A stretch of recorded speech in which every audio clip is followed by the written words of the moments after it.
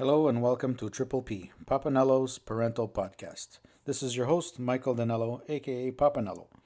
My wife and I are proud parents of our son Dante. He's a little over 5 years old.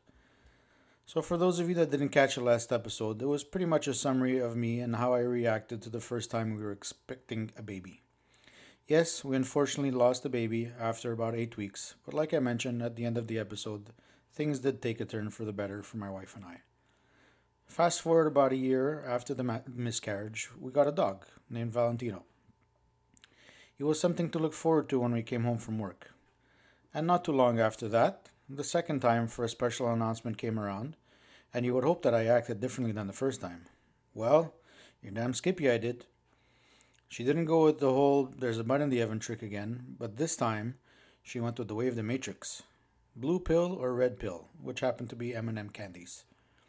However, whichever one I took, they both meant that we were going to have another baby. I was a little nervous, but I was much happier this time. I was excited, and we both felt that this was going to be a baby that was going to go towards a full childbirth. We went to the appointment together. We made it past 9 weeks. We made it to the super important 12-week appointment, and everything was fine. The baby had a heartbeat, and it was growing as it should.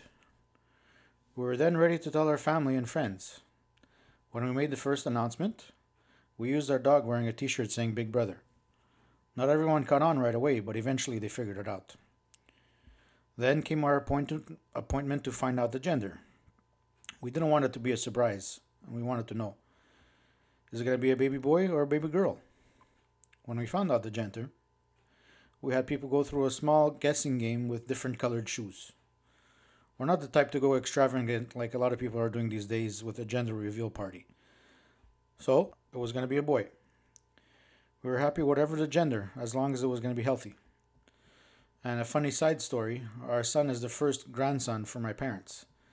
My sister has a daughter and my brother has two daughters.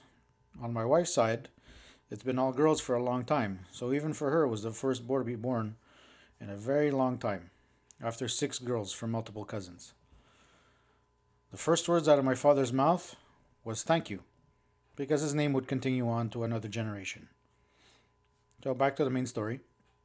When it came to around summertime, we wanted to take one last vacation before our little baby boy came around. We went to Florida where we had family. One day we were discussing what name to choose, and we had been considering Dante and Massimo, and my wife's uncle said, "Why don't you name him Al, for Al Dante?"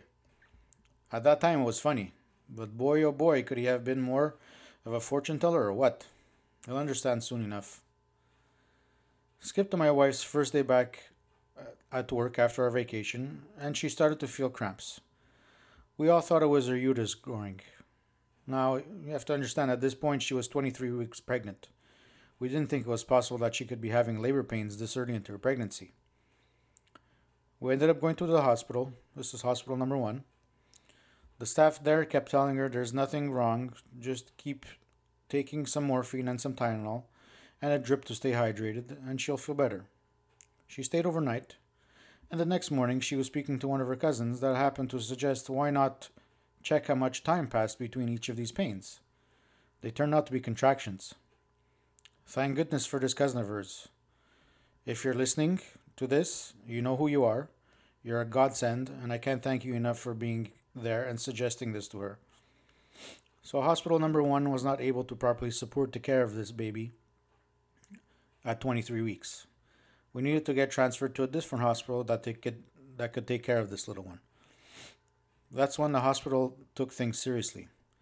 She was given medication to keep the baby from coming, and from the way that the staff was explaining everything, we had to leave right away or the baby was going to be delivered in the ambulance. She was taken with a resident OB and an experienced nurse.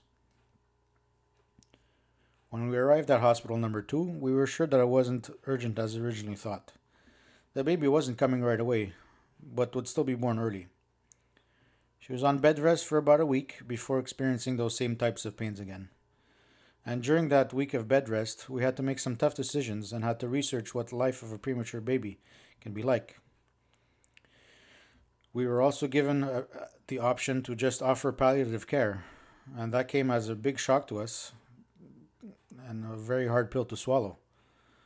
We didn't hesitate, and we said we wanted to do everything and have the hospital do everything possible to keep this baby alive. So at this second time of the pains, it was much more serious, and she needed to get to an emergency room and have an emergency C-section ASAP.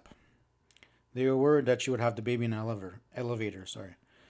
I'm telling you, these could have been scenes from Grey's Anatomy. There's a bunch of staff running in and out, nurses, doctors, everybody. There's me panicking. Everything is go, go, go. We're running into the elevator and kicking people off. They ended up taking us both down to where they were going to deliver the baby. They made me wait outside even though I was supposed to have gone in with her. It was a very short delivery, but was done nonetheless. When I first saw my baby boy, I bawled my eyes out. One, because hey, I'm officially a dad to this beautiful human being. But two, also because I can almost fit this little guy in my hand because he was born so small. Well, on that note, this episode has come to an end, and I hope you all continue to stay tuned and listen to this podcast. Your support will help me a great deal in continuing this journey that I have embarked on. Not only do I want to help others, but I feel this will help me be a better dad in person. I will leave you with a quote. Be the best that you can be, even when you think it isn't good enough. Because even on our bad days, we are all still superheroes to our kids. Be well, be safe, God bless. And for the love of God, please don't eat your kid's last cookie, at least not in front of your wife. Thanks. Peace.